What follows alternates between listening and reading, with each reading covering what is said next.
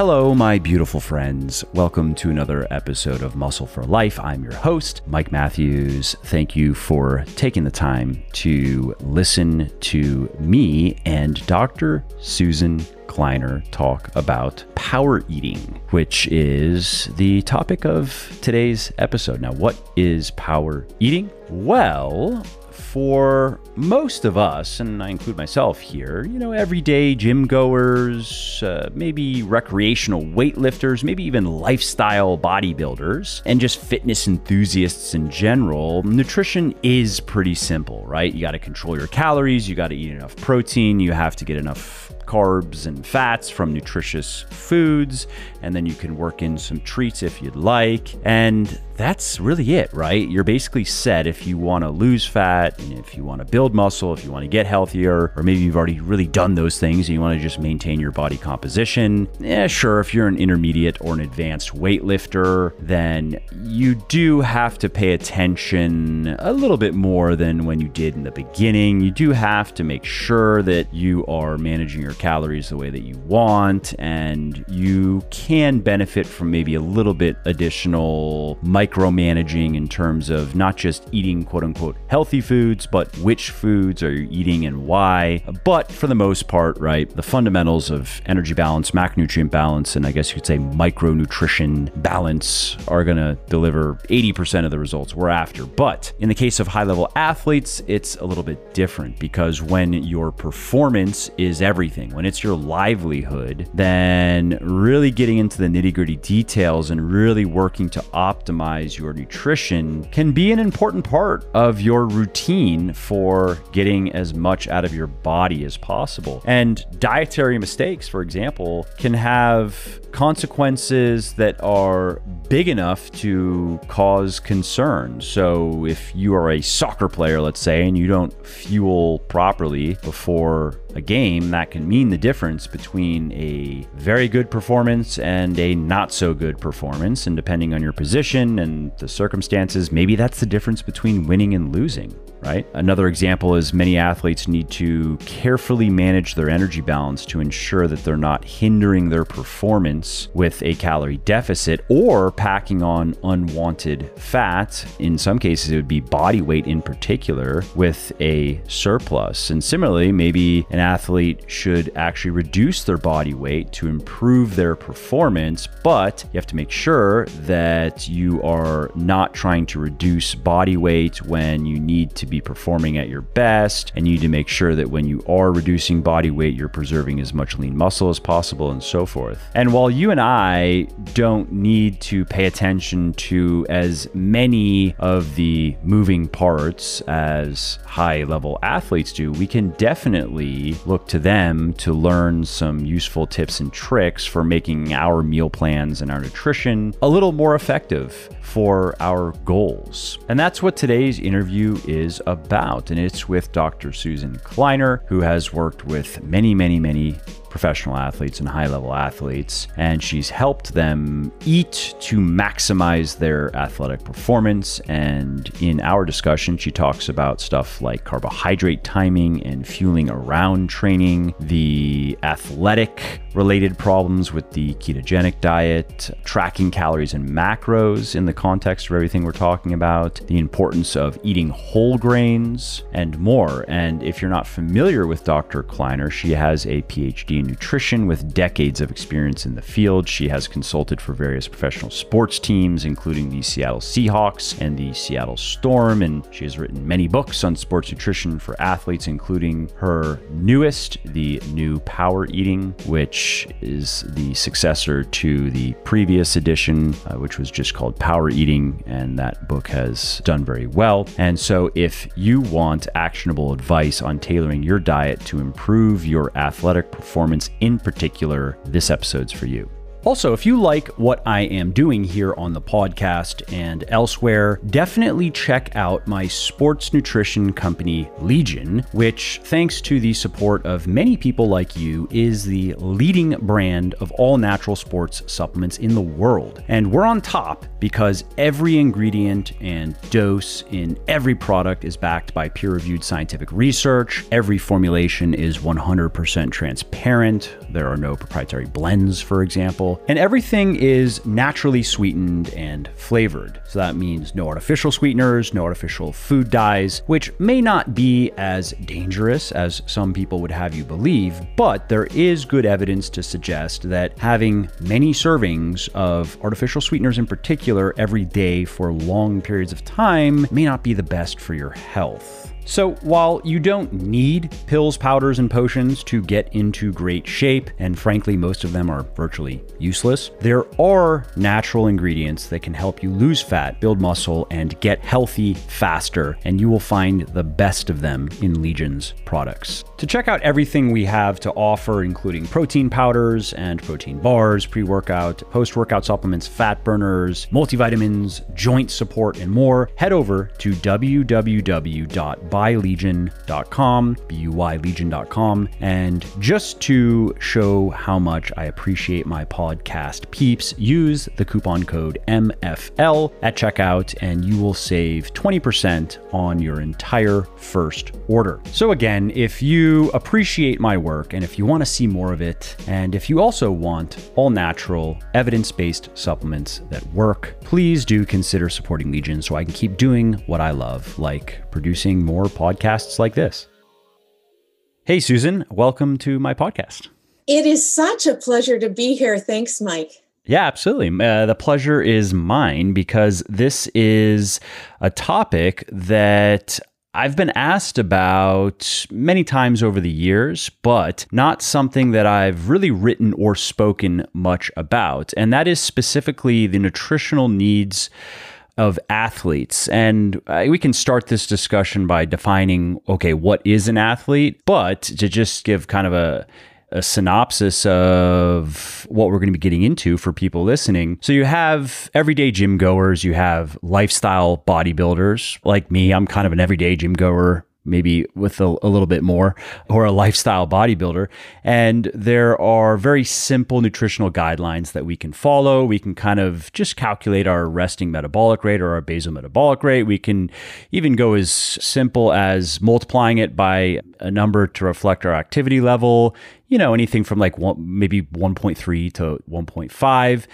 And then we go, cool, that's about our daily energy expenditure. And if we want to lose fat, we just eat about 20-25% fewer calories than that. If we want to gain, maybe we go 10% over. If we want to maintain, we kind of just try to hit that target. It's a moving target. We understand that. We eat a high protein diet. Most of us probably eat some carbs, eat some fat, aren't too concerned about those ratios. Most people following me and following my advice probably try to get 30 to 40% of their daily calories from carbs and the remaining from fat, and voila, it works.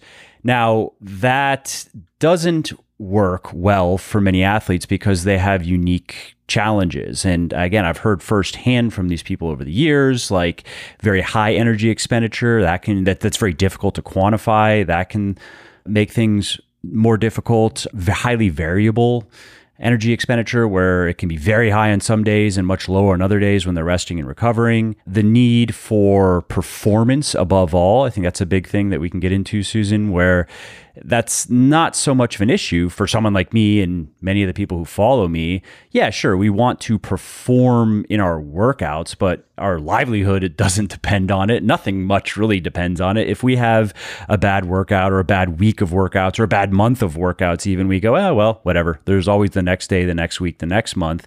But highly competitive athletes, they don't have that luxury. They have to be able to perform.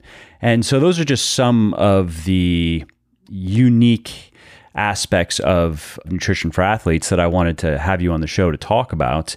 And I know there's more, and this is something, again, that you have researched extensively and written about extensively. So I'm looking forward to hearing your insights. Oh, thanks. Yeah, it's a really interesting conversation with people to determine their own personal image. So, the question of who's an athlete, I like to encourage the image of I am an athlete, because to me, that definition is anyone who desires to challenge themselves athletically. And that means that you're pushing out your own walls of performance, whatever those may be. However, you're correct in that well, if you're not being measured by anything other than your own personal desires, there's no other outcome in your life, like being kicked off a team or not making a medal or any number of consequences when this is your livelihood or your life's desire. Those consequences are greater. And so screwing up has a bigger impact on someone's life. And it's one thing if you just don't make it when you really have done everything as well as you can. It's another thing when you've really blown it because of bad advice or bad guidance and direction. And so that's where I see myself playing a very important role with athletes in helping guide them between the difference of true sports nutrition, which is performance oriented, and the diet world advice, which has nothing to do with health or physical performance, and typically doesn't even have a successful long-term outcome on weight loss either. So those are the things that we talk about initially, is educating folks on what is true sports nutrition, meaning that while that the goal of what we're doing with your diet is to enhance physical performance in any way that you and your trainer or coach think that it will work. And let's get into some of the details there on sports nutrition versus just everyday. I mean, I don't know if we need to talk about the mainstream diet advice, which is, I think, on the whole improving. At least the trend is moving in the right direction, because a lot of the people listening to me know that the regular advice of just starve yourself basically and eat a low protein diet, and these days it's eat very low carb and eat a lot of fat. And if you're lucky, you'll stumble into a higher protein, low carb, high fat diet. But a lot of the advice is just eat very few calories, and it's usually do a bunch of cardio. So a lot of the people listening know that that's bad advice, and that a high protein diet is superior in pretty much every meaningful way to a low protein one, especially if you're active. They also understand that carbs are not your enemy, and that low carb dieting doesn't offer any major advantages. It has no metabolic advantages. It's really just something to do if you like it. And I would say also, just to give you some context to who's listening, many of the people listening also understand energy balance, and they understand the importance of eating nutritious foods. They're probably not micromanaging the nutritious foods that they choose. I mean, I do that, but that's just me going above and beyond. But they know that, most of their calories should come from relatively unprocessed stuff that they prepare themselves. They should be eating some fruits and vegetables and whole grains and legumes and so forth. And so that's one paradigm of dieting. And again, it revolves around body composition mostly, right? Health is definitely a concern. Longevity is a concern. But at least half of the reason why anyone listening pays attention to their calories and macros is because they want to look a certain way, or they want to gain muscle, lose fat, whatever. And so what does the sports nutrition model look like? Of course, it's going to incorporate the same principles. You're not going to neglect energy balance, but how does it differ fundamentally from what I just described? So the evidence-based sports nutrition model differs in several ways. As I said, number one, we are looking at maintaining performance outcomes even in an off season.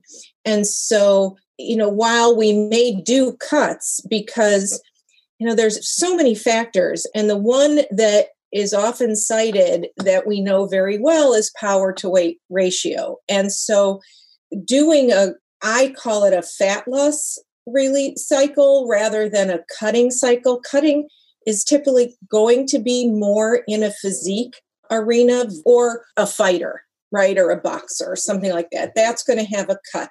That's a different, and certainly we are athletes in every sense of the word, but it is a unique situation. Simply because they have to make a weight, right? So it's... Yeah. And it's dramatic. In wrestling today, ideally, in many settings, it's not as severe, that coaches and athletes themselves know that they actually can sustain their sport longer at the next higher weight class rather than the absolute lowest, most restrictive weight class that they can be in.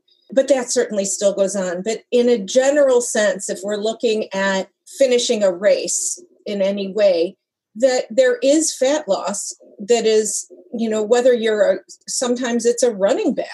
Sometimes, it doesn't matter. Sometimes we go into a fat loss phase. In those situations, the differences in sports nutrition is we never eliminate carbohydrates. You use carbohydrate as your friend and fuel around training so that your training is both effective, that you're getting a benefit from training and not just sleepwalking through it.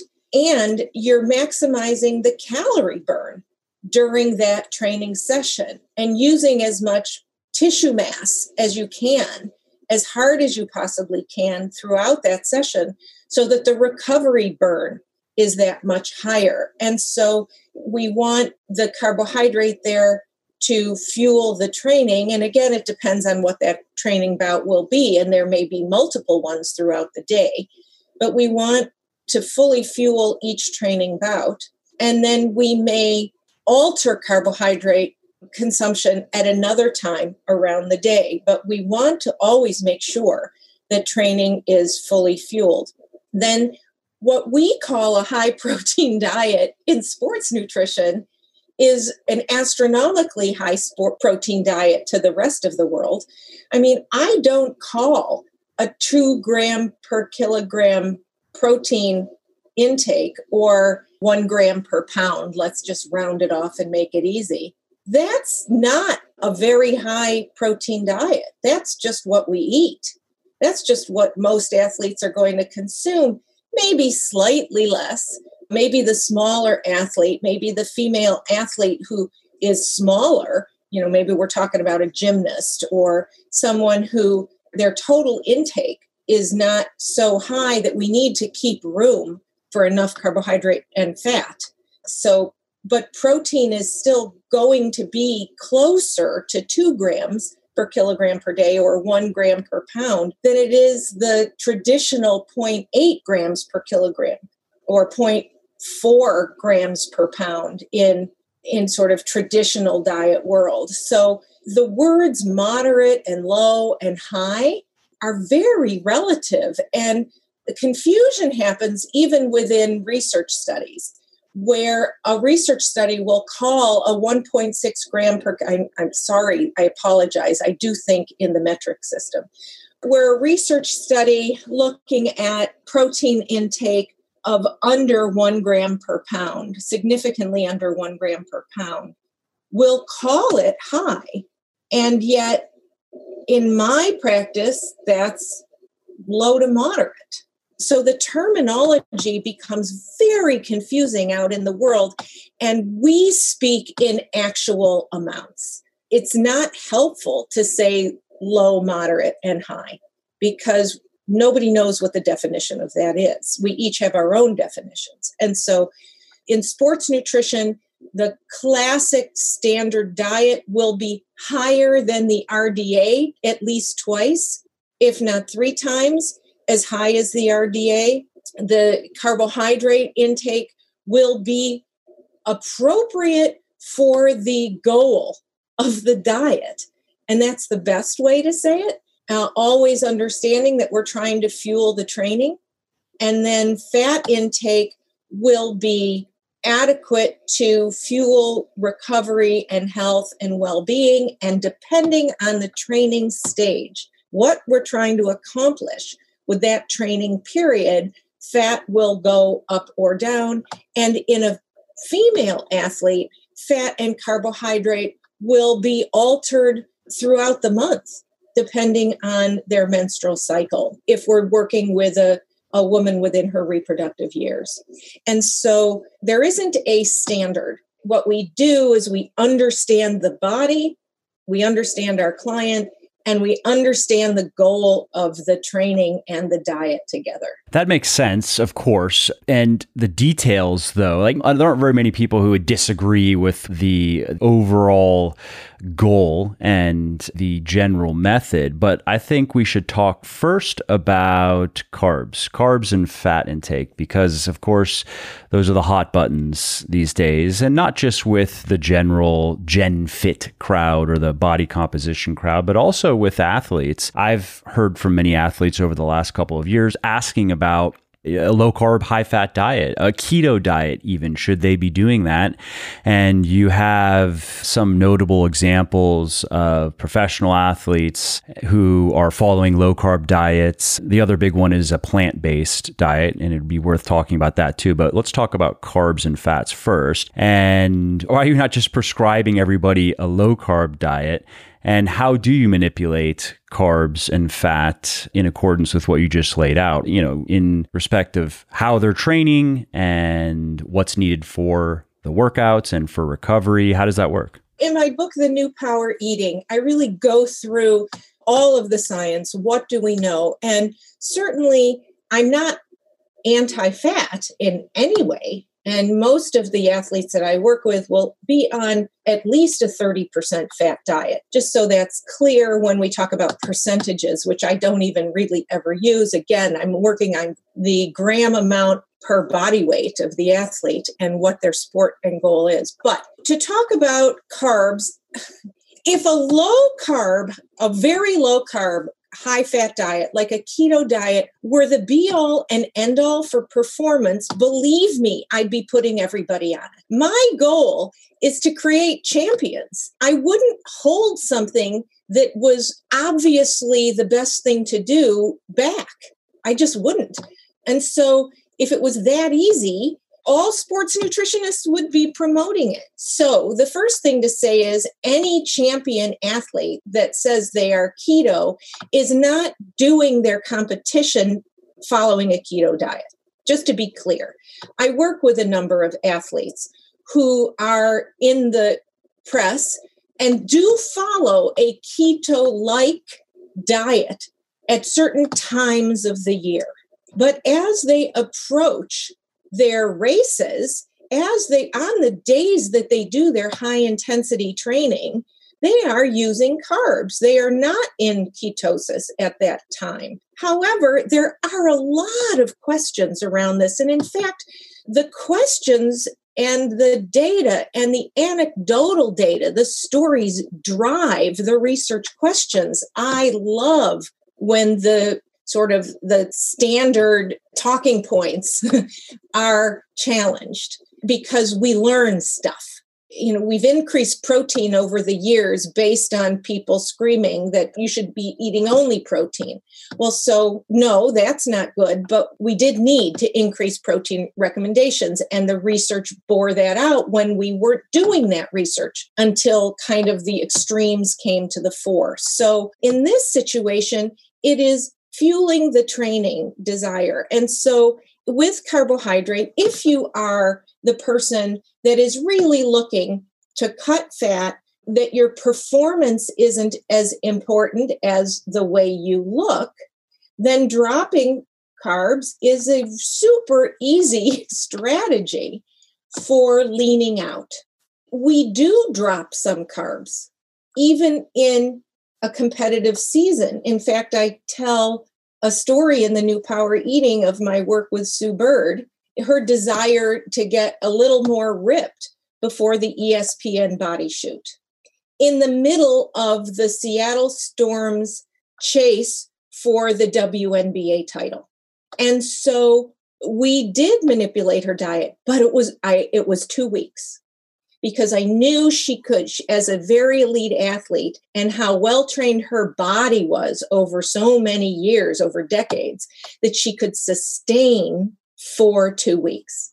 Now, we didn't cut out carbs. We put them around her training, and we took some of them out from the rest of her day. Now, folks should know it doesn't require dramatic calorie drops. You can take out about 400 calories a day from your need And not necessarily from what you were eating, unless what you were eating was where you were solidly maintaining. If you drop 400 calories, you will begin to see a pretty good drop. Now, in some people, it may take a 500. In some smaller folks, it may need only 300. But that classic 500 calories a day, 7 days, 3,500 calories, I should lose a pound, that never works. And it's because the body responds to the changing internal and external environment. We are dynamic as an organic system. We are not static like a car. The body will restrict its fuel utilization when you restrict the income. And so at about 300 to 400 calories restricted a day, research shows that the body maintains its higher level of metabolic demand. And so what happens is you can still do your exercise. When you dramatically restrict, you can still fuel your exercise, but the other systems that maintain your immune function, your reproductive function, your bone mineral metabolism, cardiovascular, all of the other systems start to power down. And this is why over long periods of time, people who dramatically restrict calories and carbs, typically who are pushing themselves at an elite level, will shorten their playing life because the rest of their body starts to fall apart. And this is proven in female athletes, and we suspect it in male athletes, such as road cyclists and other divers, other athletes who are male athletes who do dramatic restriction to enhance their power to weight ratio. And so minimizing the restriction is really the key. Understanding what realistic expectations are, time limits and physical limits, making sure your training is matched to your diet and that you're not going very long periods of time throughout a day, especially after training, without eating, because you go into a deep calorie well at that time. And we also know that those long periods of deep deficit can impact the energy burn on a moment-to-moment basis throughout the day. So you won't burn as many calories as you think you will because you've gone into too deep a deficit. So recovery is extremely important, not lowering calories dramatically. You do not need 1,000-calorie drop. Typically, especially someone who is a regularly trained and especially a well-trained athlete. And then as far as carbohydrates, if you want a good fat loss, depending on woman, male or female, are you novice or are you really well-trained? For a fat loss diet, anywhere from sort of 1 to 2 grams per pound of carbohydrate is what I'm looking at, and to try and coordinate that carb around your training pre and post as much as possible. Very similar to the body composition space, at least to people who are on the evidence-based in the movement and paying attention to the work of guys like Eric Helms and James Krieger and Alan Aragon, where we know that low-carb dieting is, even if you're just an everyday weightlifter who just wants to get lean and preserve muscle and have good workouts, that low-carb just doesn't have much to offer. So that definitely makes sense. Why the carbohydrate timing? Why the emphasis on timing? I find that some of it is behavioral and some of it is, I find, metabolic. So let's talk about the behavioral part first. When people are knowingly going through some kind of restriction, it is often difficult to control the one thing that you really want to eat. And so I have lots of sort of vegetables in the diet throughout the day, but we limit the starch at meals throughout the day. And then because the amounts that you can consume are so much smaller typically than what an athlete in full force of a diet can consume. And it just becomes difficult and a little depressing. So I say, let's just not worry about starches, and typically there can be some maybe in the meal, the sort of the post-recovery meal. But in the rest of the day, we take the starches out, and it may not be 100%. Again, this is a vast generalization. Take the starches out from the rest of your day and put them around your training. And I do use a particular product because I have found it to be the easiest on the stomach. And so if this is especially in a smaller calorie, an athlete that can't have huge numbers of calories. If I've got a dude who normally eating 5,000 calories a day, and now we've got him on 4,500, that's a whole different story than a woman who was at, say, 3,000 calories, who's now at 2,600. That's actually a much bigger difference in how you manipulate that diet and what it feels like to her. That 400 calories was a huge amount of wiggle room. And now we've taken that away. And so I use a product called Vitargo, which is a pure starch, super easy on the stomach, super fast. And so just prior to training or contest or whatever the event is, a game, a match, they will consume, close to 300 calories, right, of, about 70 grams of carb. And again, it depends on the athlete and their size and their need and the event and how they consume it. They may take about 70 grams prior to their training or event. They may not need any during, or they may take some during. Maybe they'll take 35 grams at halftime. This is sort of the Sue Bird model of what I did with her. And then adding in another 35 grams on the other side. And we've given her fuel that she burned during that game.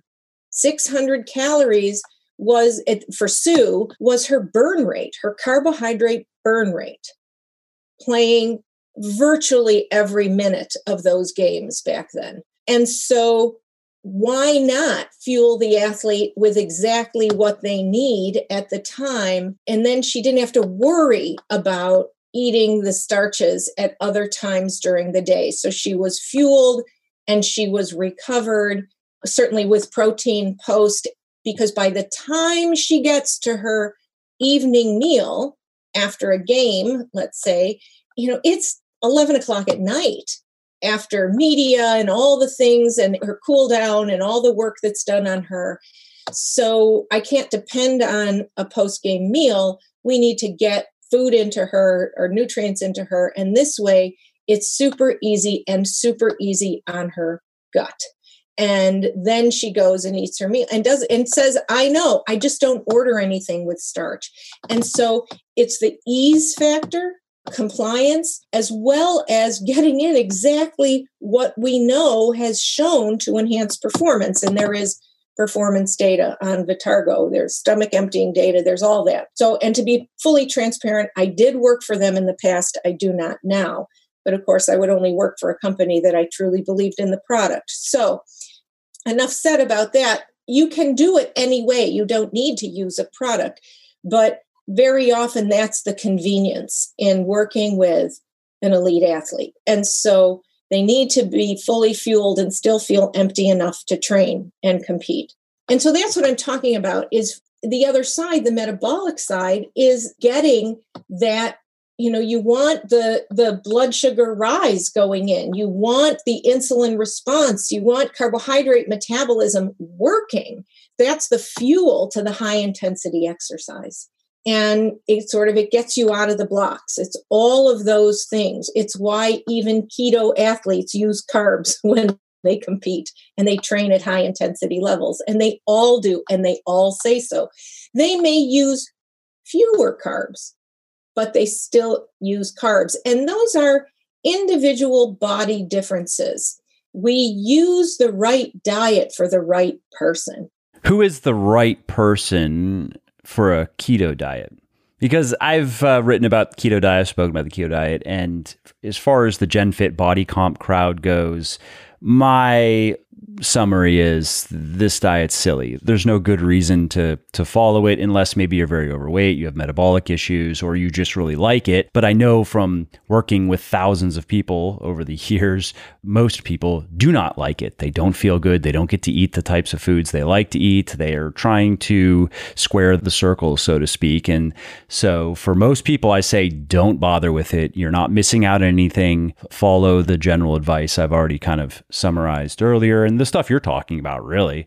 But where have you seen the keto diet to be beneficial? So it's an interesting thing, and I agree with you 99.9%. There's always an outlier. And so that's why I'm always careful, because that person's going to find me when I make a statement of an absolute, because nothing is absolute. I've heard from the rare person who actually agrees with what I say. It's I like it, and this is what I notice, and I've been fairly scientific about it, and I've really paid attention to these different criteria, both with it and then with a more traditional type of diet. And to those people, I say, that's great. If you understand that's what works well for you and you understand why, that makes perfect sense. But most people are not going to have the same experience and are going to be miserable for for a lot of it. Right. And it's, what are you doing? So there are a handful of type 1 diabetic bodybuilders that I have heard from, not that I've worked with, although I've worked with them closely enough that I know that they send me their data. They are truly checking their ketones, their blood ketones. They really are in ketosis. And these several gentlemen have been doing it for 20 years. So it didn't start from the keto fad. And they swear that they have, sustained their well-being because of the combination of the lifting that they do. And these are pretty serious bodybuilders, and their diet. And so I'm not going to argue with them. There's no reason to. They feel good. They are in ketosis. They do use carbs on certain days, certain very high intensity days. And they don't use a lot, but they do use carbs. From the data that they send me, they surprisingly drop back into ketosis very rapidly. I've taught Dr. Mike T. Nelson and I have had conversations about this, trying to understand. He's seen it too. And I don't think we understand it. I would love to get these guys in a lab and study what is going on with their bodies. We don't have subjects typically who've been following this diet for 20 years. It's funny you say that. I've heard from a number of type 1 diabetics over the years who said that they felt best and just seemed to do best with a low carb diet. Now that you say, I just remembered that and my reply was always, hey, okay, great, then do it. If you know that, I haven't heard from so many, I don't think keto, but low carb, maybe a cap of 100 grams per day. So they're mostly just having vegetables and some fruit, and that's it. And maybe a few very low, but yeah, I have heard from type 1 diabetics in particular who found their way into that. And it was clear to them based on how their body felt and how their body responded that was right for them. But to be clear, those are type 1 diabetics with a pancreas that's not working for them. So this is not the healthy average person. And it is a dangerous segue to go from their stories to anybody else who is not a type 1 diabetic. And that's the problem sort of with our culture. Well, if it works for someone with heart disease, imagine how strong my heart would be, right? So we make that leap way too easily because there is actually no complete bridge between the two. But again, just to be honest and say this is an area with people with a medical condition that I don't know if we fully understand. However, as you said, why would any athlete, anyone who wants to push their own personal walls of performance out, follow a diet that was designed for epileptic children? Because the TV says that it's good for them and that it enhances performance. Right. Of which there has never been a study to show that it enhances performance in any way, not one study. And out of, I think it's 20, I don't know how many studies at this point, 27 studies, the vast majority have shown performance deficits. And so if performance is your goal, that's not your diet. And even if sustained weight loss is your goal or sculpting your body is your goal, it's not going to be, as you said, sustainable for most people. And so, yes, there's a whole cadre of us. And it's funny because, I mean, Alan Aragon says it openly that what got him into sports nutrition was reading the first edition of Power Eating. So I've been at this for 30 plus years and I am evidence-based, but I am also open to new information. Well, because you've seen things change. You've been doing it for long enough. You remember times when people were saying, well, hey, this one study's showing this, or even the weight of the evidence seems to be leaning in this direction. And then as time went on and as more research was done, and as you were saying earlier, as the right questions were being asked, you've seen things shift. Oh, yeah. I mean, if you look at the first edition of Power Eating, it is very high in sugar recommendations. I mean, it just blows your mind when you look at it today. That edition was published in 1997. There was nothing else to give people to try and get carbohydrate fuel into them, unfortunately. I mean, certainly there was all the food, but again, around your exercise, there was Gatorade, I mean, there was nothing else. I put in my own recipe to make your own sports drink, but it still was sugar. And so that book, you see the remnants of it in my book today, because there's certainly a lineage of science. But today's book, which is the 5th edition at this point, is remarkably different because science moves on. And that's what's so exciting about it. It isn't confusing. It's what we expect. So the biggest things for, I think, people to remember is that there's always a balance between fat loss and muscle gain and fat gain, and to have your expectations realistically set so that you are not restricting so much that you're losing too much muscle, and you're not eating too much too fast so that you're gaining too much fat. Those are all kind of the balances that we look for. And for someone to kind of determine where are they in their own body, one of the easiest things to do, I mean, there's lots of great ways that as professionals we determine what are your energy needs, but start to track your diet on a good system. You can do it by hand. You can make sure if you're on an app that it's an app that has good data. There's always missing data points. There's a huge amount of variance between what you're eating and what's showing up on the app.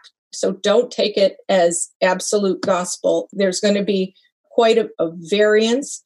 But is there an app you like in particular? Well, so I use professional system, ESHA, but I have my clients actually track by hand because then they really learn what they're doing. And the easy way to do that, and I have it in the new Power Eating, is the old-fashioned way dietitians we used to do it. It's as quick and dirty as most of the apps out there. And that is the distribution of calories and macronutrients from the American Diabetic Association. So you are separated into food groups, and it tells you how many calories, protein, carb, and fat for a specific serving of a specific type of food. For instance, a third of a cup of rice is one bread starch serving, and that is 70 grams, approximately 68 calories, approximately 15 grams of carb, 1 gram of protein, and 0 grams of fat. So you go through that on a daily basis by hand. And I know this sounds weird, but this is how you really learn what's in your food.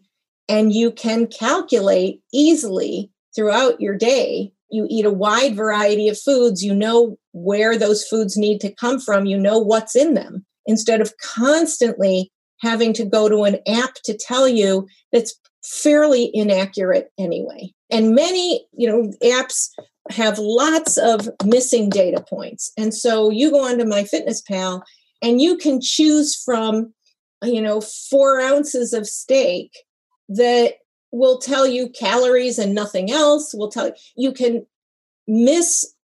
appropriate what you've been eating by hitting the wrong food, but you don't know that because you don't know how to go in and check whether all the data points are there or not. There's all kinds of missing stuff. And my clients love it. Within a day or two, they have gained more knowledge than they have ever understood about food. It's like, for me, I'm giving my clients a graduate course in nutrition about themselves. And the only way you can do that is to actually learn something. And so understanding food is the start of all of that. What is actually in our food? And so that's my recommendation. I know people are going to roll their eyes, but I can tell you that is the best way to understand what's in your food. And you can then determine your own distribution so easily. You don't need to depend on an app. Oh, I totally agree. Do you like the USDA? Was it Food Data Central?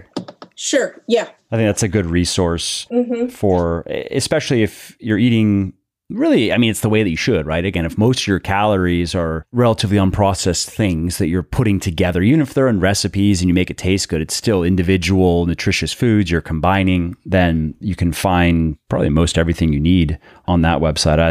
That's one of my go-tos. And the other thing is, if you eat out, and during these times, amazing how good people's diets are. It's just like astounding the differences and the amount that people are eating at home.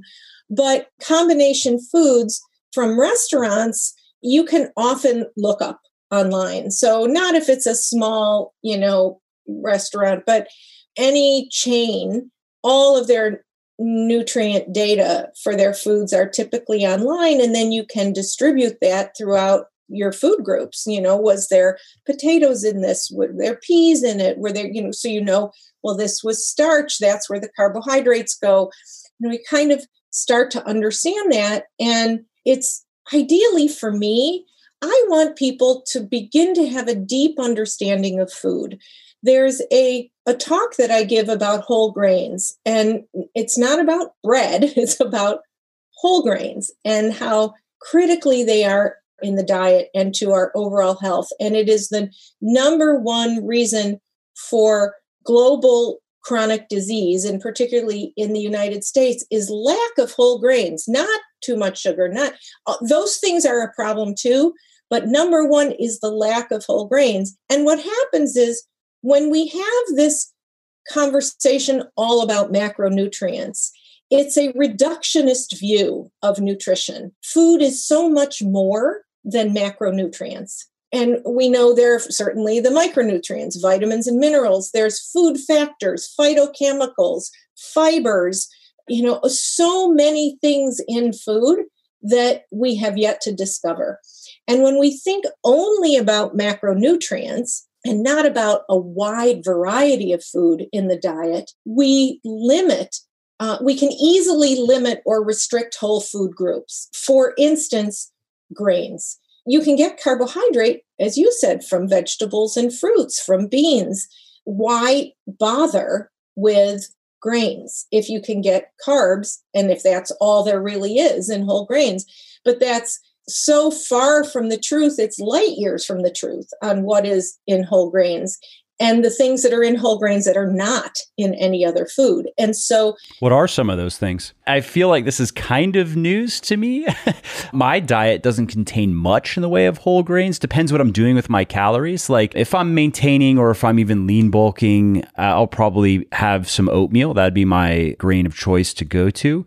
But my normal diet's mostly fruits, vegetables, lean protein, some healthy fat, maybe in the form of some olive oil and some avocado.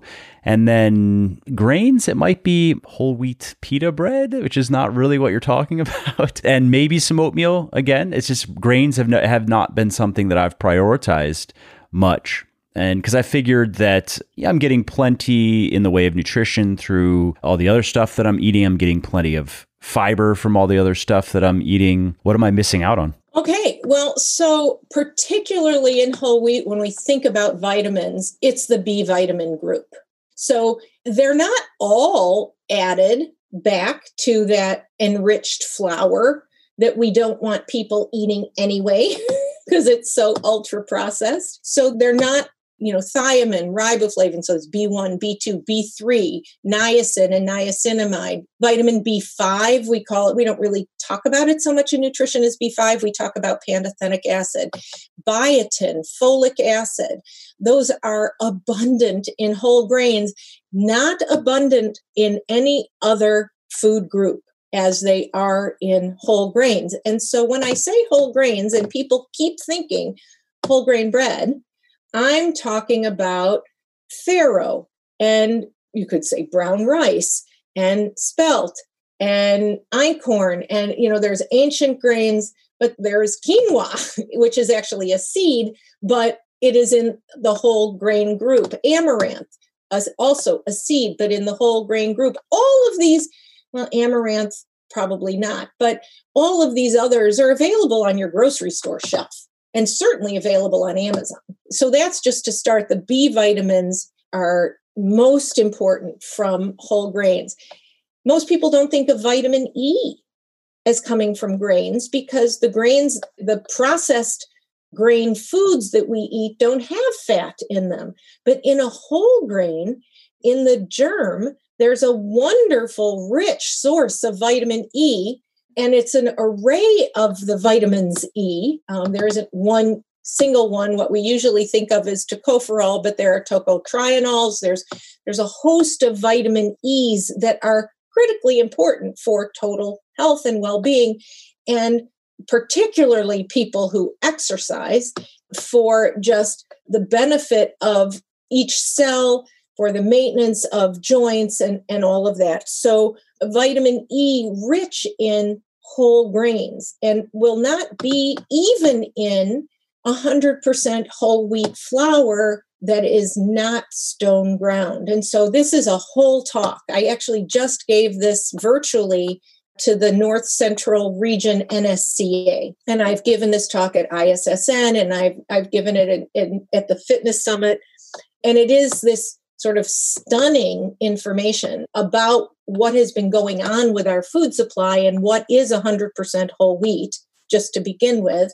So steel rolled classic 100% whole wheat flour is actually white flour with stuff added back, just to begin with. So if you want to blow your mind, if it's not stone ground, it's white flour with stuff added back. Interesting. So you're really talking about the paradigm of eating that is prevalent here in the West right now, because these grains that you named, some people listening, we've probably, myself included, we've probably eaten quinoa now and again. That's something I will go to, like if I'm going to have a rice, it could be like a brown rice, or maybe I'll do quinoa. I like both of them.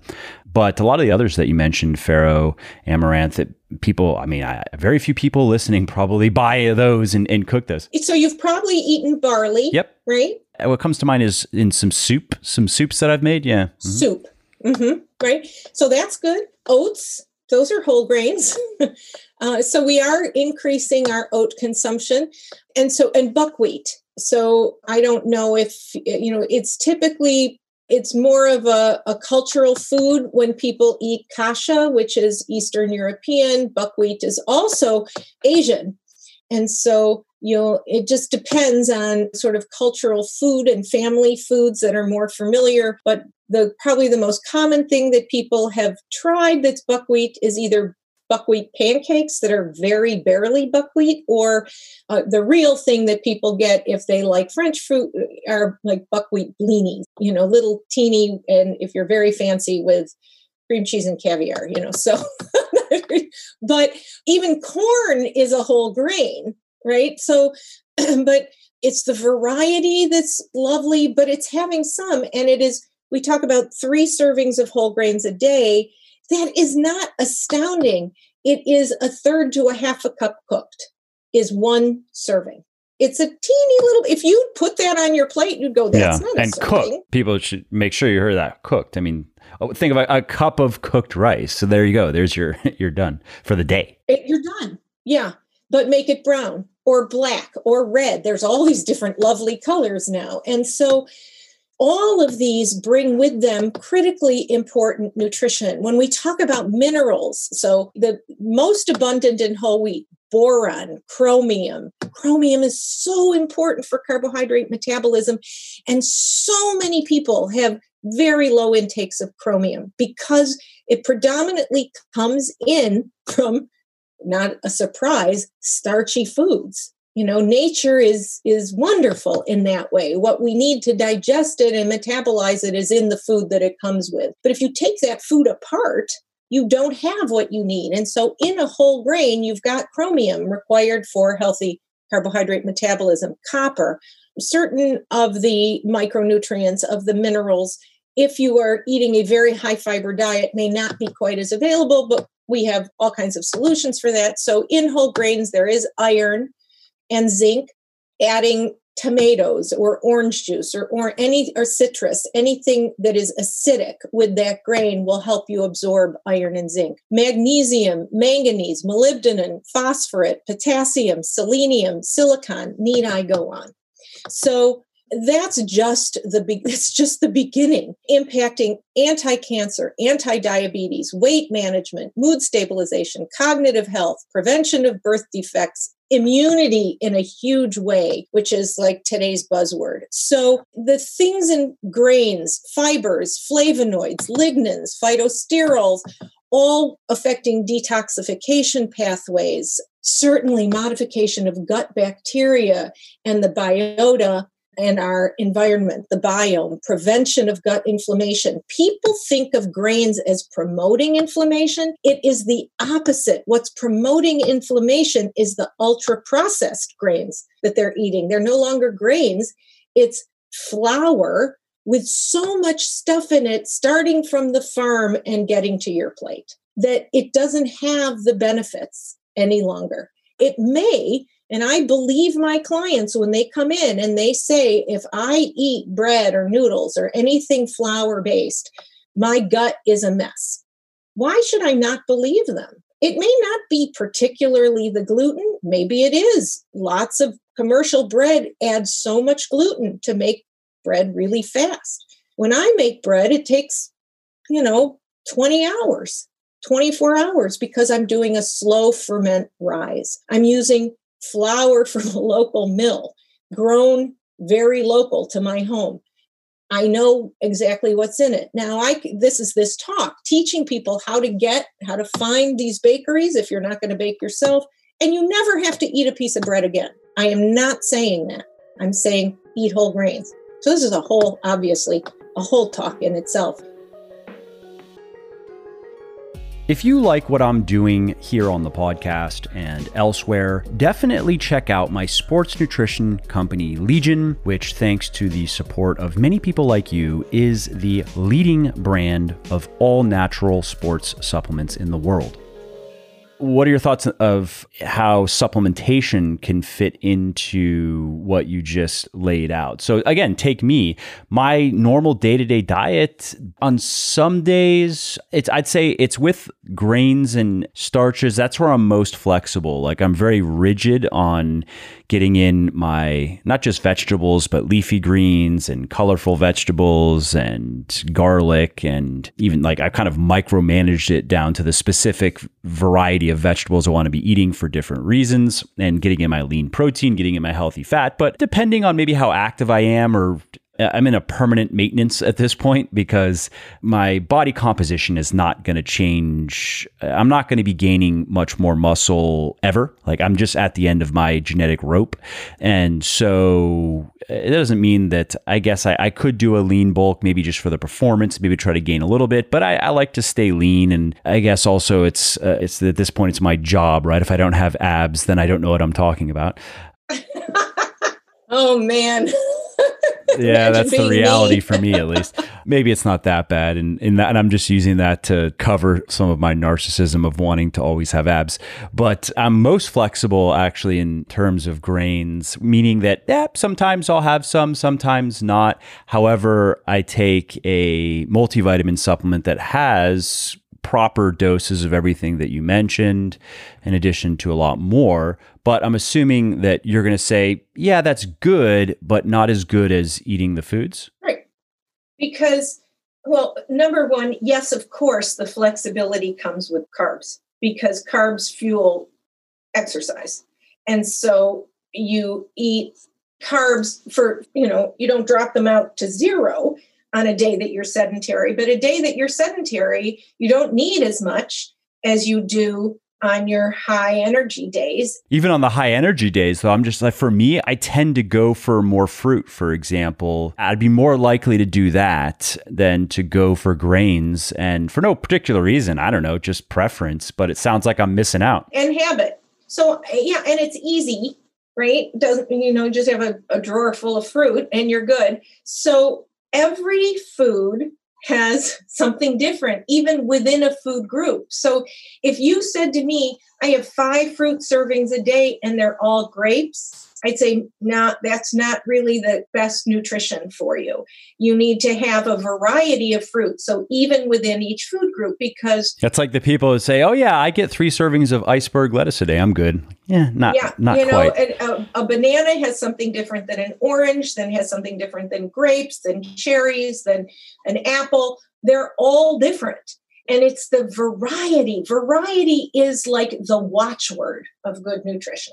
Variety is the most important, really. And it is through variety that we get the distribution of all of the nutrients that we have identified and all of those we have yet to identify. And that's the key point there, right? Where, again, yes, I can take a supplement that hits on all the things that we've identified and some of the basic vitamins and minerals that you listed, and I'm certainly not deficient in any of those. Maybe without the supplement, I don't know if I'd be deficient, but maybe I wouldn't be getting enough of some of what you mentioned because my general intake of grains is relatively low. But then there's a lot of stuff that we haven't identified yet, right? And that is not in the supplement, so it can't fully replace. And I'm saying this as somebody who owns a supplement company and sells supplements, but I always talk about how supplements are supplementary by definition. You're not supposed to use these to try to replace nutritional needs that really you have to satisfy with food. There's so many unique things and properties in each different food. We name one, I say, okay, this is what's unique about this one. Well, when it comes to whole grains and the gut, again, so you asked me about keto. What we know is people, this is data, this is evidence. People who have cut carbs out of their diet have a much higher inflammatory environment in their gut than those who... Which is very interesting because a lot of people cut carbs out to try to reduce inflammation. Right. That's one of I think the primary pitches for keto, especially with people who are active, like, oh, well, cut your carbs and then you'll bring down inflammation in your joints and you'll recover faster. Right, especially if your carbs were coming in from donuts and cookies and chips. Those are all pro-inflammatory, but it's not the carb that's doing it. It's everything else. And even the ultra-processed carb does have, as I said, all-purpose flour it does nothing, not everything. It is somewhat harmful. The highly processed white flour can be somewhat harmful. Now, small amounts, no big deal. I just talked about using a pure starch as a sports nutrition supplement.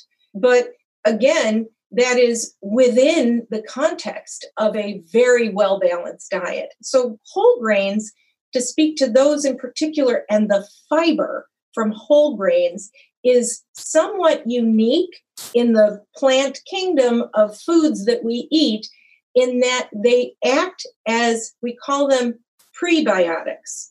They feed the gut biota, or the cultures in our gut. Those fibers are required to keep the healthy bacterial and yeast communities in our gut abundant, and to assist with tamping down the pathological communities. And so when we don't have any whole grains, and this is the direct connection to that chronic disease problem, is that we do end up with chronic systemic inflammation, which is partially at the root of chronic disease. And so it starts in the gut, it spreads, because our gut is connected to everything. And we associate the lack of whole grains to the development of chronic disease very much through chronic systemic inflammation in the gut. And you can measure it by looking at C-reactive protein. And some people are on grain-free diets because they have to be. Be honest, there's an array of medical conditions where you need to be on a grain-free diet. And we know that C-reactive protein, a measure of chronic systemic inflammation, is higher. So including those whole grains, and like I said, the easiest for so many people is actually to just cook up some whole grains. And any of these grains that I talked about are not much different to cook than rice. And most people know how to cook rice. And so you follow the package directions. And if it's not on the package, you ask Google. And you get a rice cooker and you just dump it in there, put some water, and hit go. Exactly. It's very simple. You will find, and anyone who likes to do a little cooking, the sort of these heritage grains, farro, spelled F-A-R-R-O, not like Egyptian pharaoh. And there are wonderful cold salads. It's got a little more chew to it than rice. It's not much, it doesn't get real soft, and they're nutty and delicious. You're going to start to use them and go, oh my God, these are fabulous. And you cook it up at the beginning of the week on a Sunday or whenever you do your week's cooking, for those who do that. And it lasts because it's a whole food. So it doesn't go bad in the refrigerator. I'll cook up enough for 20 servings for my husband and I, and my daughter is now working from home, living here, and the three of us, and I do it on Sunday. If there's anything left by Saturday, which is unusual, it's actually still good. It hasn't gone sour in the refrigerator. Think of whole grains as fresh foods, just like you think of your other plant foods or anything else you buy. And think of flour the same way. Flour should be a fresh ingredient, but we are buying flour, when you can get it, off the grocery store shelf that is months old by the time you buy it, and you may keep it in your cupboard for years. First of all, that's weird that it stays fresh. It's not fresh, but that it hasn't gone rancid in that time, and it's whole wheat flour. That tells you there's no fat in there. That's your first clue that it isn't really 100% whole wheat. If it's stone ground, then it is 100% whole wheat. Unfortunately, the government has allowed the labeling of whole wheat flour when it is steel roller milled, meaning that the kernel is sheared apart and you have only the endosperm, which contains starch and gluten. That's white flour.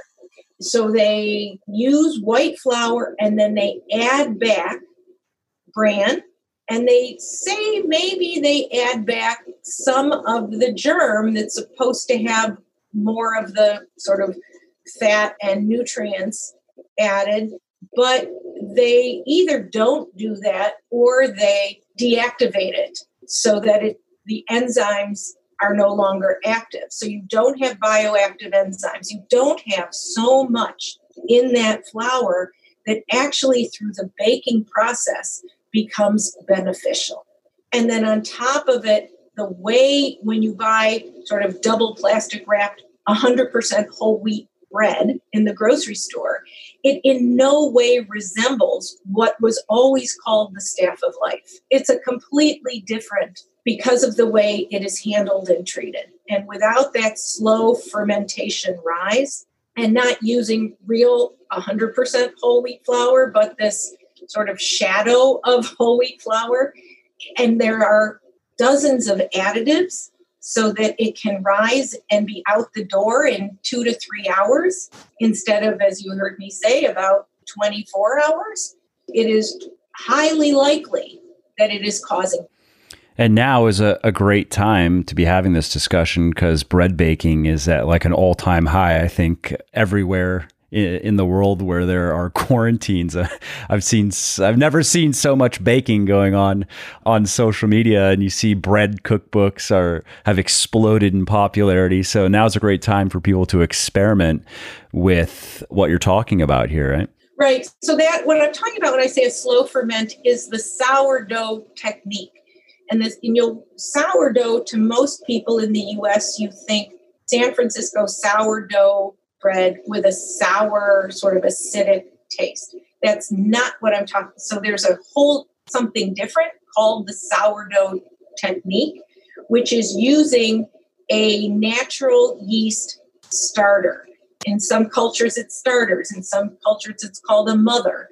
Different. And then there's different techniques within that and different cultural techniques of the styles of baking, manipulating that to make different kinds of bread. And there are some just marvelous things going on with people experimenting on their own. And I was laughing. I said, what about coronavirus has taken people away from low carb diets? Something about the coronavirus has increased our consumption of carbs. I think there's just something soothing about baking, I'm guessing. Well, and also, we know actually that carbohydrate in the diet, when your diet, there's good research for people who are susceptible to depression. Diets that are lower than 40% of total calories from carbs can increase their risk of depression. Diets that are lower than 25 to 30% from fat in people who suffer from anxiety and inability to cope with stress, it can make them worse. So we've got real data on why certain diets feel better. So that 40-30-30 concept has real data behind it other than what it does for body composition, which is always, it's the best weight loss diet, or it's this, or it's that. It's actually, there's an association with how you feel and how you get through life. I'm not saying it's an absolute for everybody, but I clearly said, if you are prone to depression or you are prone to anxiety and inability to cope with stress, the amount of carbohydrate and fat in your diet can matter. And so there's so many things, fish oil, we could go on and on and on. But it is, again, variety that's so important. Fresh foods, plant-rich diets. You asked me what about plant-based diets and more vegan style of eating or vegetarian. The more plants in your diet, the better. But there is nothing healthier about a vegan diet or performance-oriented versus a well-designed omnivorous diet. There just isn't. I don't care. That's going to be plant-centric anyway. Exactly. And so distribution of foods, again, a wide variety, that's the key. And so if all you're eating is meat and potatoes, it's not a healthy diet. You may get along for a really long time. So you don't endorse the carnivore diet. You don't have your athletes just eat steaks all day. Not in the least. And so, there is no wellness in the extremes. But like I said, these extremes make us question what we're saying and make us defend what we're saying. And maybe sometimes we figure out we can't defend it that well. We better get back to the lab. And I like that. It forces me to think. It forces all of us to think. If we can't fully defend our recommendations, then we need to get back and do more research. And we may find that there is something more toward the middle. And that has happened. And that's how best practices evolve, right? I mean, that's the process. Mm-hmm. The biggest thing for me, as I said, is I encourage people to investigate and think about variety as the driving mission of the diet. Look at food as much more than just macronutrients, but it is an easy back of the napkin calculation if you include variety in your setup to use those American Diabetic Association distributions of calories and macronutrients in food groups. And that will help you see how certain foods are similar or different from each other, where nutrients come from. But then to know that if you cut out a whole food group, there are a whole host of things that you are eliminating from your diet. And if you need to cut that out, then be aware of it. And that's where supplementation becomes important. Melody Schoenfeld is a vegan, and she's a strong woman, and a fabulous trainer and educator. She has written a book about being meatless and talks about the true science, that she didn't choose this lifestyle because of health reasons. She chose it because of philosophical reasons, and how she keeps herself healthy and strong and the strategies that she uses. And needing to be clear-eyed about what you're doing and well-informed is important no matter what you're doing, whether you're building your house or you're building your body. Yeah, that makes perfect sense. And I have one more question for you. It's going to seem a bit out of place because I'm referring back to something you were talking about earlier in the podcast, but I'm curious myself, and the athletes who are listening, the people who are diligently taking notes right now and deciding how they're going to change up their meal plans and their dietary strategies, are probably wondering about energy balance. We spoke a bit about fat loss and how you go about that, but that's obviously, you use that when you need to use that, like you were saying, maybe to improve performance, bring down some weight and allow them to get more performance out of their muscle. But how do you generally approach managing the energy balance of your athletes? Are you shooting generally for a maintenance, or are you intentionally going into a surplus during periods? How do you do that? Yeah, well, it depends on the goals. Sometimes it's a surplus, sometimes a slight deficit, sometimes maintenance.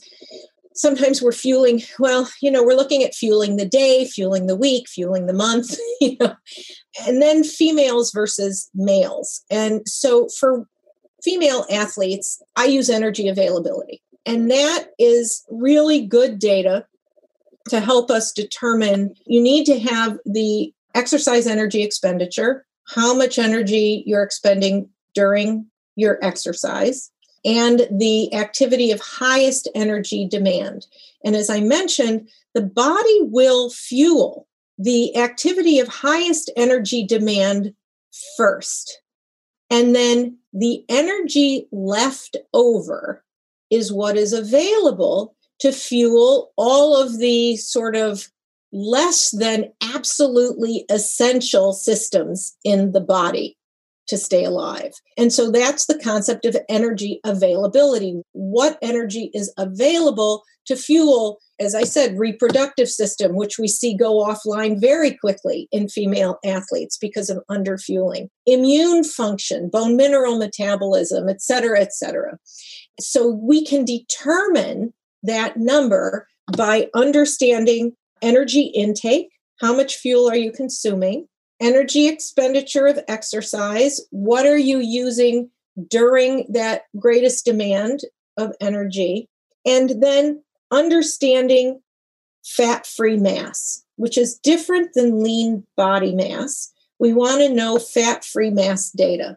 And so those three things many people can't determine on their own, but that is what I use to determine the needs of my female athletes. And we have data to say that once you get under 30 calories per kilogram fat-free mass, you will very quickly start to see alterations in reproductive hormone function. So deficits in reproductive function, that's sort of the tip of the iceberg, the first thing. So never go below 30, and ideally be at least 45 calories per kilogram fat-free mass.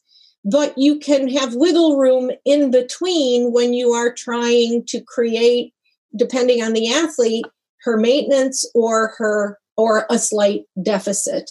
And then I have athletes who are higher than that, who go up to 50, depending on what their sport is, female rugby players and that sort, rowers, very high energy demand needs. They can handle the weight that they have. And the muscle mass that they have. With a man, we're trying to understand energy availability. There's very little data. It's so ironic. We have so little data on female athletes, but the one thing that is the most important data point to have is energy needs. And we understand that better in women in this framework than we do in men. In men, there's appears to probably be a little more wiggle room, although once they get to deep deficits, they are suffering in the same ways, and we see reproductive hormone deficits as well. And that's this whole concept of red S that has come out of the International Olympic Committee, relative energy deficiency in sport. And that's kind of trying to translate this female-centric data to men, which is just, I think, so ironic. In determining the needs of the male athlete, I do have, as I said, in Power Eating, 30 plus years of data that I have on my clients. I look at research data. And so depending on, I have 5 different scenarios. Are you trying to maintain? Are you trying to build? Are you cross-training for performance? Are you trying to lose fat, or are you in a cutting phase? And the cutting phase, typically I limit to 2 weeks. And within that, just like I give macronutrient distributions, I give calorie recommendations based on whether you are male or female, novice or experienced. And this is primarily people, Power Eating is all about people who are strength training, but today, most athletes are strength training as well as doing their sports. So that's where the cross-training diet was added. Even golfers are lifting weights now. Even that's becoming a thing. Right. So Power Eating started where I started, which was all my research in strength and power and muscle building and strength training. That was my research area in the 1980s. But of course, over the years, not only has strength training become part of cross-training for all athletes, but I have worked with every different kind of athletes, from water skiers to ice climbers, and everything in between. So when we think about the sport and the need of the specific athlete, you can look up data on what people have been doing successfully, what may show up in the lab as an energy determination, as well as I said, a distribution of all the clients that I've worked with all these years. And all of that has been sort of rolled into my recommendations in the new Power Eating. That's great. That's great. And it makes sense to try to stay out of a deficit unless you explicitly want to be in a deficit, because that's when, if you're an athlete, that's what is going to hurt your performance the most as far as energy balance goes. There's probably not going to be much of a difference, I would assume, between hovering around maintenance or maintaining a slight surplus. But if you go into too much of a deficit, that's where they're going to be like, something's wrong. Right. Right. And the other side of that is, of course, recovery.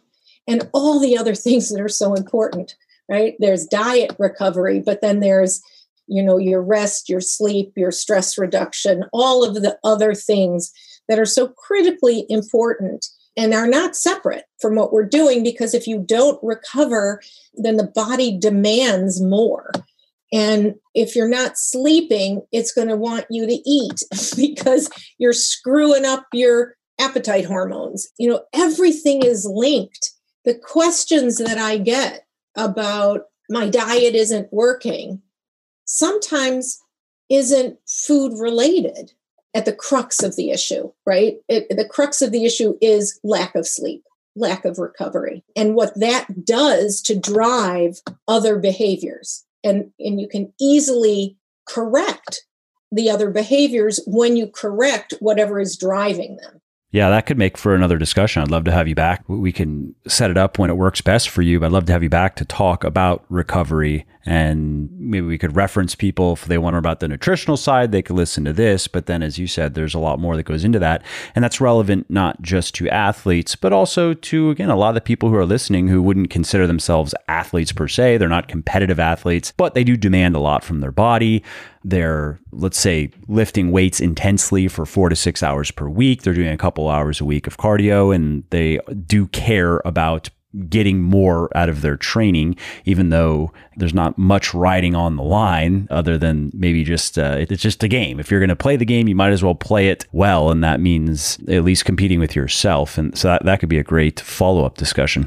Absolutely. I'd love to come on, and the question of who's the athlete, I think to myself, I work with people in all walks of life. I say, what are you training for? And they say, I'm training for life. And they're challenging themselves athletically in body and mind, taking care of yourself like you're competing in the game of life. And I think that's so critically important. Instead of thinking, well, when am I going to really be an athlete?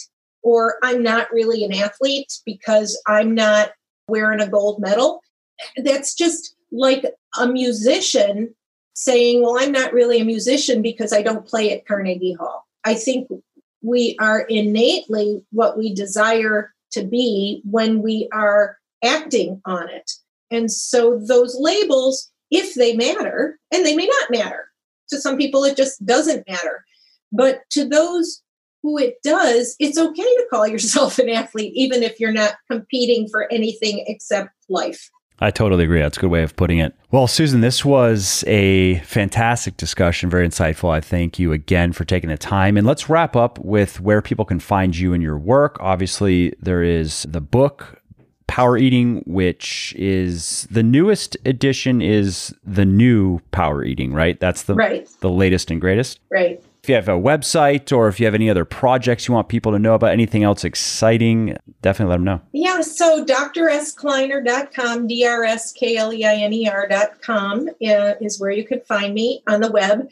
I'm at Power Eat on social media, Instagram and Twitter. I have to admit, I am not the best on there. I'm already busy and have built a long and successful career, and I'm not working on gaining followers, but I do like to have my voice out there. And so on Instagram, you'll see that I actually do bake, and I travel and I speak and I do that kind of stuff. And occasionally I say something of meaning. On Facebook, it's Dr. Susan Kleiner, DRSUSANKLEINER, is where you'll find my professional page. And I do put stuff up there. And the new Power Eating is available everywhere, as well as on my site and other books that I've written. And really, I mean, today I really am kind of on this tear with whole grains. And it is the talks that I'm giving because I think it's a huge missing link in the sports world in particular. And so I'm trying to do as many podcasts as I can. And I've been on with Mike T. Nelson and with you and Mitch Harb and Zach Tyler on their podcast, and Revolutionary You, and a ton of them over time. So you can search and see. I don't always post all of it because I just, as I said, honestly, I'm not that great on social media. But I might come out with something one of these days, try and figure out how to get this message out, because I am worried because the data are so clear. Yes, it's epidemiological data and it has its flaws, but when you've got decades of data and millions of people, it gets a lot more clear. And when the current dogma is completely contrary to it without good data, it's just marketing, it's just bullshit. I agree 100%. I couldn't have said it any better. It's unfortunate, but it's, new cells and sexy cells. And so a lot of, and this, I've spoken and written about this a lot of the basic fundamental stuff that we've been talking about here and I've been writing about and talking about for a long time, there's not much sizzle to it. There's steak, but not much sizzle. And so it doesn't make for the easy marketing pitch, and it doesn't tell people what they want to hear. So it doesn't get as much airtime as just take contrarian statements. Like that alone is a powerful marketing strategy. Just say, oh, well, you've always heard that eating whole grains is good for you. What if I told you that it's the worst thing you could do? Like you now have you now have people's attention. You know what I mean? But at least there are people out there like you spreading the good word. And again, I think that there are a lot of positive trends in the fitness space. The evidence-based movement is growing bigger and bigger, and more people are caring. I think that's at least a good start. More and more people are caring about the right things too, like exercising and moving. That alone, even if you have a bad diet, if you start exercising regularly, that can have profound effects in the body. That can make big differences. And I would think with the popularity of, I think of stuff like paleo and even how a lot of the popular keto protocols are laid out. Like they're not the true ketogenic, low protein for the medicinal version of it, low protein, super high fat. It's kind of a high protein, very low carb. Okay, fine. But emphasizing eating nutritious foods. And so I think things are generally moving in the right direction, but that's just the nature of progress, right? It's never just a straight line. It's kind of a messy squiggle that hopefully goes in the right direction. Well, and I think when people really want performance as their goal, they figure out what works and what doesn't work fairly quickly. True.